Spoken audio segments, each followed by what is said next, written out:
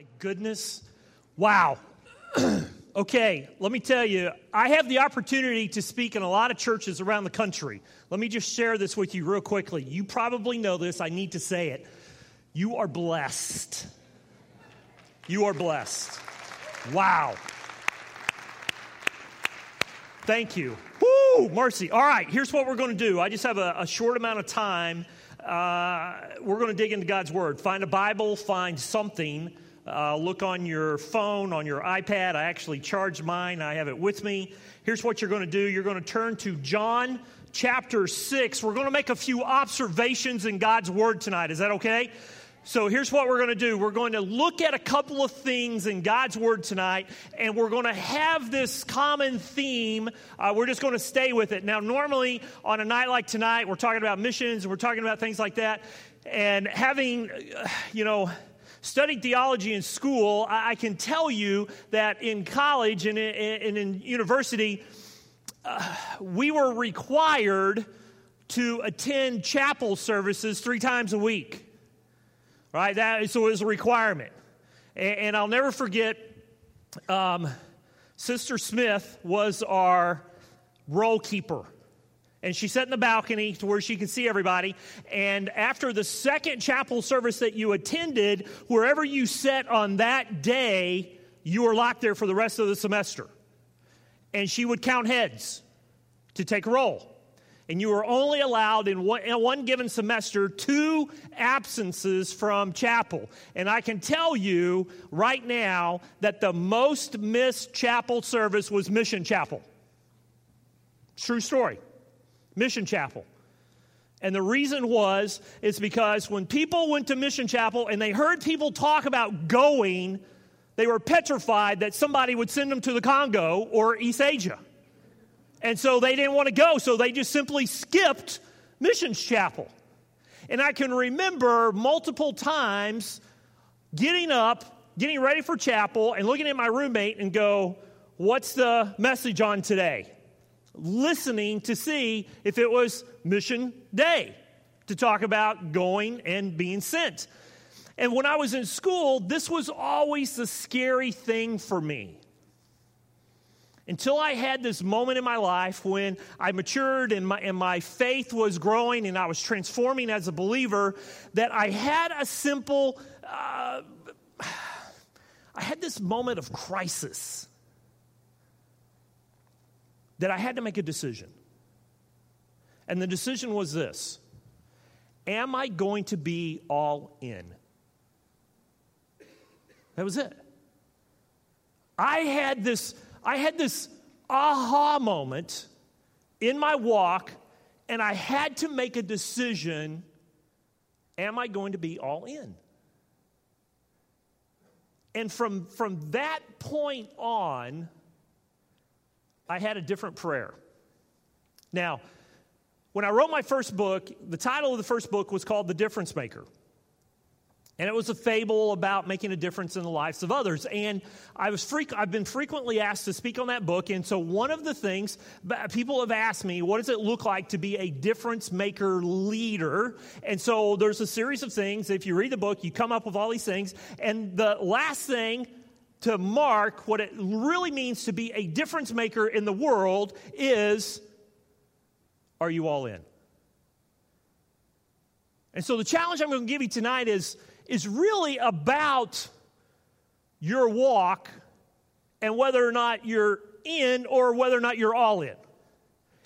And for me, the crisis that I had in my life, ultimately I had this moment, and believe it or not, it wasn't one of the classic texts on going and being sent, Acts 1:8, but believe it or not, it was somewhere else in Scripture that I found the tipping point for me. And it was in John chapter 6. Now, here's what's interesting. We're going to dig in. We're going to make some observations out of John chapter 6. But here's what's absolutely fascinating about this text. It is the only text in the Gospels that is found in all 4 Gospels. Now, that right there should tell you something. It is the only story found in all 4 Gospels. Now, I learned this growing up, that if my mama told me once, she meant it. If she had to tell me twice, I was in trouble. Heaven help all of us if she had to tell me 3 times. If Jesus says that I'm going to talk to you about it 4 times, I'm thinking it's probably something we should pay attention to. It's a story every single one of us knows. We've been taught. If you've been in church for any longer than a breath, you've probably heard it. It's the story of Jesus feeding the 5,000. That's probably what's titled in your chapter and verse, but in reality, what we know is it's 5,000 men, so it's probably 20,000 total people. I want you to look at this story because there's something very important. It's told in all 4 Gospels. I like the one in John because it points out something. For me, it was a turning point in my life. And I just want to make some observations and share this with you tonight. John chapter 6, verse 1. We're just going to get a running head start on this. And it says, sometime after this, Jesus crossed to the far shore of the Sea of Galilee, that is the Sea of Tiberias, and a great crowd of people followed him because they saw the signs he had performed by healing the sick. Now, if you go into the other gospel accounts, you'll learn very quickly one of the observations that you will make when you're looking at Scripture. One of the clear things that you'll see is Jesus sees these people, and it says he had compassion, which is another word for love. He didn't see all these throngs of people and immediately look at them and go, what are they doing? He didn't judge them. He looked at them and he had compassion, and he immediately started meeting a need. He immediately started healing the sick. Verse 4, the Jewish Passover festival was near. We know about what time this takes place. Verse 5, when Jesus looked up and saw the great crowd coming toward him, he said to Philip, and this is probably where the letters start to turn red in your Bible. He said to Philip, where shall we buy bread for these people to eat? Pay attention to verse 6. He asked this only to test him, for he already had in mind what he was going to do. Let me pause right there and make an observation.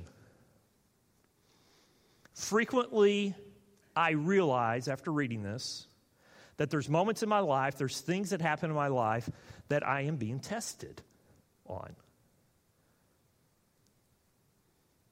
The second part of that verse says, Jesus already knew what he was going to do, and I found great comfort in that Jesus knows what's going to happen.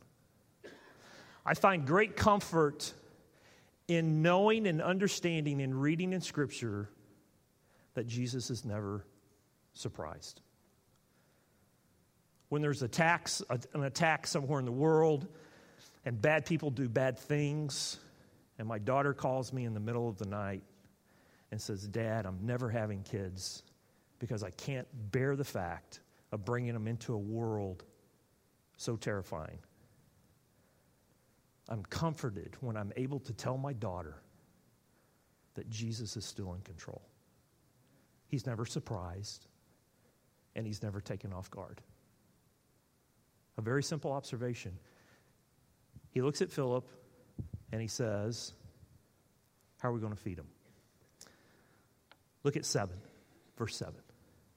Philip answered him, it would take more than a half a year's wages to buy enough bread for each one to have a bite. Philip's very pragmatic. The observation that I make right there is that Philip looks at the crowd, he scans the crowd, he does the math. Okay, for you to do this, it's going to be about this much. Philip probably was in the hospitality business at some point in time. And he's doing the math. Now, here's where it gets good, and here's the tipping point for me. Verse 8. And by the way, it's highlighted on my iPad for a reason. Verse 8. Another of his disciples, Andrew, Simon Peter's brother, spoke up. Verse 9. Here is a boy with 5 small barley loaves and 2 small fish. Now, look at your Bible. Is there a period or a comma? Tell me. Period or a comma? Comma. There's no period. Had there been a period, the story would be completely different. Here's a small boy, 2 fish and 5 loaves. Period. But no. The tipping point for me happened right after the comma. Here's a small boy with 2 fish and 5 loaves, but look what he says. How far will they go among so many? But this crazy little 3-letter word. Have you ever looked up the definition for but? It's contrasting a thought. It's taking one line of thinking and giving a completely different contrasting line of thinking. And for years, I've read this story 1,000 times, and I was having this crisis that I need to be all in, and I come to this story, and I realize Andrew is standing in front of the creator of the universe, and he has the answer. 2 fish and 5 loaves. He has the answer. He has the answer right there. He has seen Jesus perform miracles time after time after time again. He knows what Jesus is capable of doing. And he comes and he presents the answer to the creator of the universe, and then he says, but it's not enough for all these people. And I was convicted to my core. You know why? Because I have said the exact same thing to Jesus. Jesus, I would love to go on a mission trip, but I'm completely unqualified. I don't speak the language. I would love to go. I don't have the resources. I would love to go. I don't have the time. I would love to go. I have no vacation. I would love to go. Fill in the blank. I had them all. How frequently has God brought an opportunity to our feet and said, let me show you the glory that I'm capable of presenting? And our response is, I would love to, but.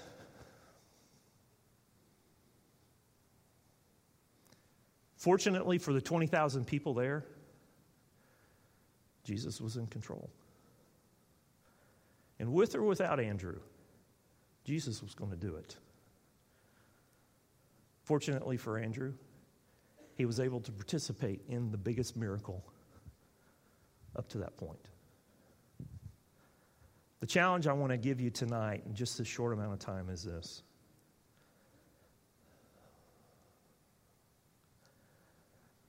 What is God putting in front of you that he's offering you an opportunity to see him unfold his glory? And we possibly miss it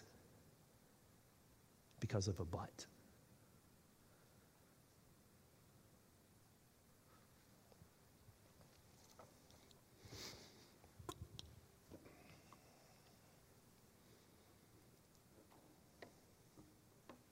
We know how the story ends.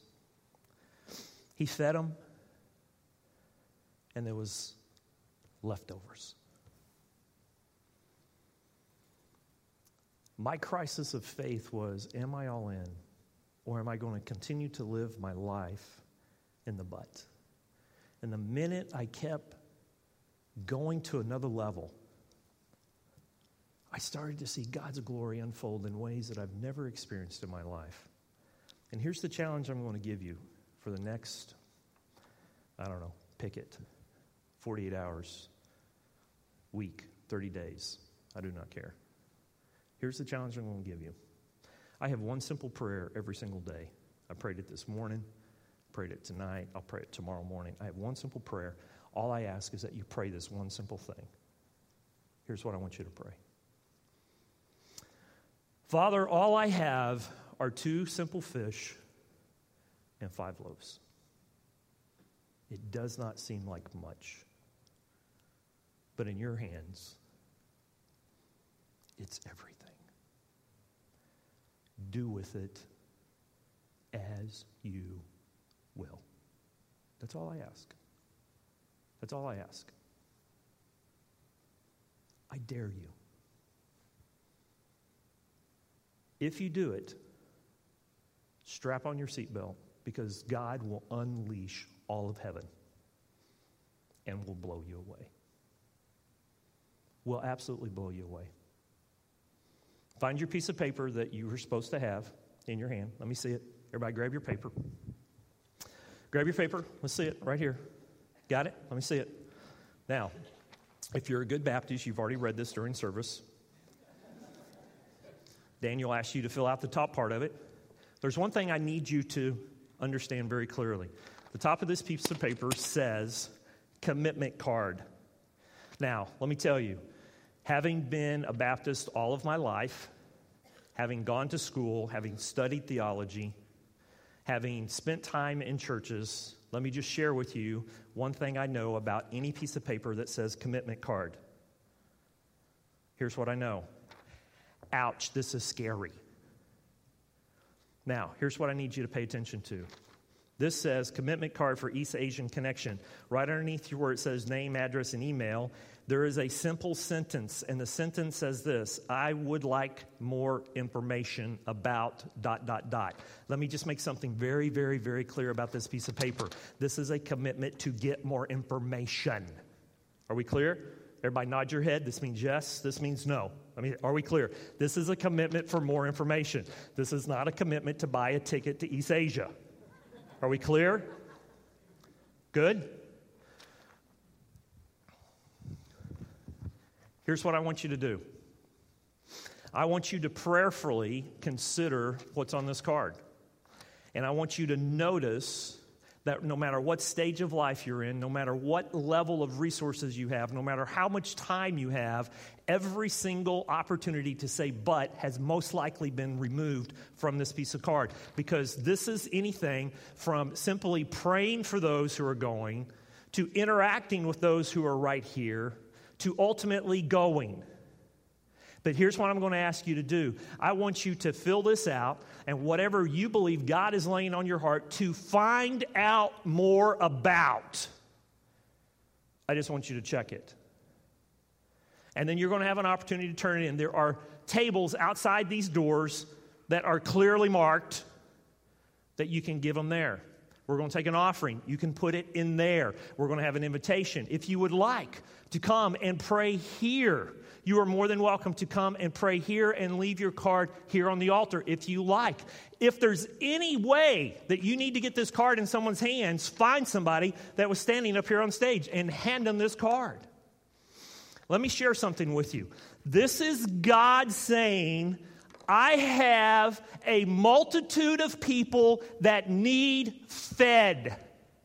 Are you going to love them and feed them? And our response is, all I have is 2 fish and 5 loaves. It doesn't seem like much. And here's your choice. It's either a period or a comma. All I have is 2 fish and 5 loaves, period, in your hands. They're everything. Or comma, I wish I could, but I just don't have enough time. Find out more. Find out more. Last thing, flip over to Acts 1:8. I want to show you something really quick. Julie quoted it. I love it. It's a phenomenal verse, but I want to do an observation real quick. I want you to see something. 1:8. Very few people get this. This is one of the most quoted missionary verses. But I want you to see something very quickly here, very, very quickly. Here's what I want you to see. In Acts 1:8, it says, but you will receive power of the Holy Spirit when it comes upon you, and you will be my witnesses in, what's the very first place? Where? Jerusalem. Here's what I need you to pay attention to.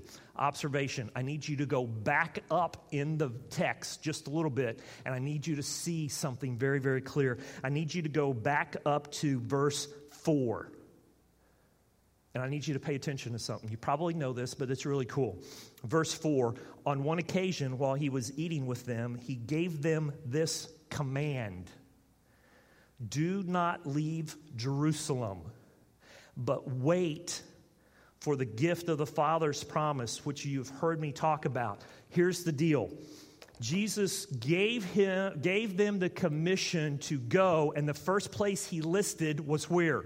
Jerusalem. Just a few verses prior to that, he told them, do not leave here yet until you have the Holy Spirit with you.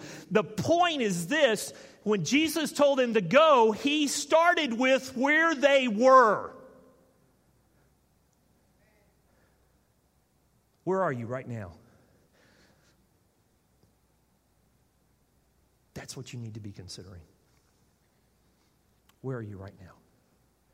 That's where you need to go. Let's pray. Father, God, your word has spoken very, very clearly. We've seen the mission. Father, we see the need. Lord, you have shown us the multitude. And Father, they're hungry. And Lord, you have asked us to feed them. Father, as clearly as you asked Philip,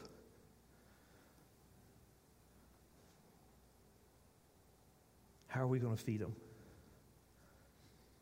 As clearly as you asked Philip, how are we going to feed them, Father? You're asking us right now. Father, my prayer is that you would open our hearts, that we would have compassion. Father, I pray that you would fill us with strength and courage and wisdom. And Father, I pray that you hear our prayers as we offer up our simple 2 fish and 5 loaves. And in your hands, multitudes can be fed. We ask this in your Son's precious and holy and mighty and awesome name. In the name of Jesus. Amen and amen. This is a time of invitation. Every opportunity we get, we give an invitation. And there's a lot of things that you can do with this time. If you're new to this church and you want to know more about this Jesus that we're talking about, there's going to be pastors down here. There's going to be people down here at the front. It's an opportunity to come down and reach out your hand and just simply say, I want to know more about this Jesus. And they will share that with you. It could be an opportunity if you're visiting tonight that you need a church home. There's no finer home in this city than this home right here. It could be a night that you're a believer and you have followed Christ and you're in, but you need to be all in. And this is an opportunity to just come down here and just pour your heart out at this altar and say, God, I want to be all in. Here's what I have. Use it. You may need to take another step. You may need to expand your story tonight and follow him in baptism. It could be an opportunity to stir the waters and tell a story like we talked about this morning. Whatever the case may be, now is the time to make a decision. Are you in?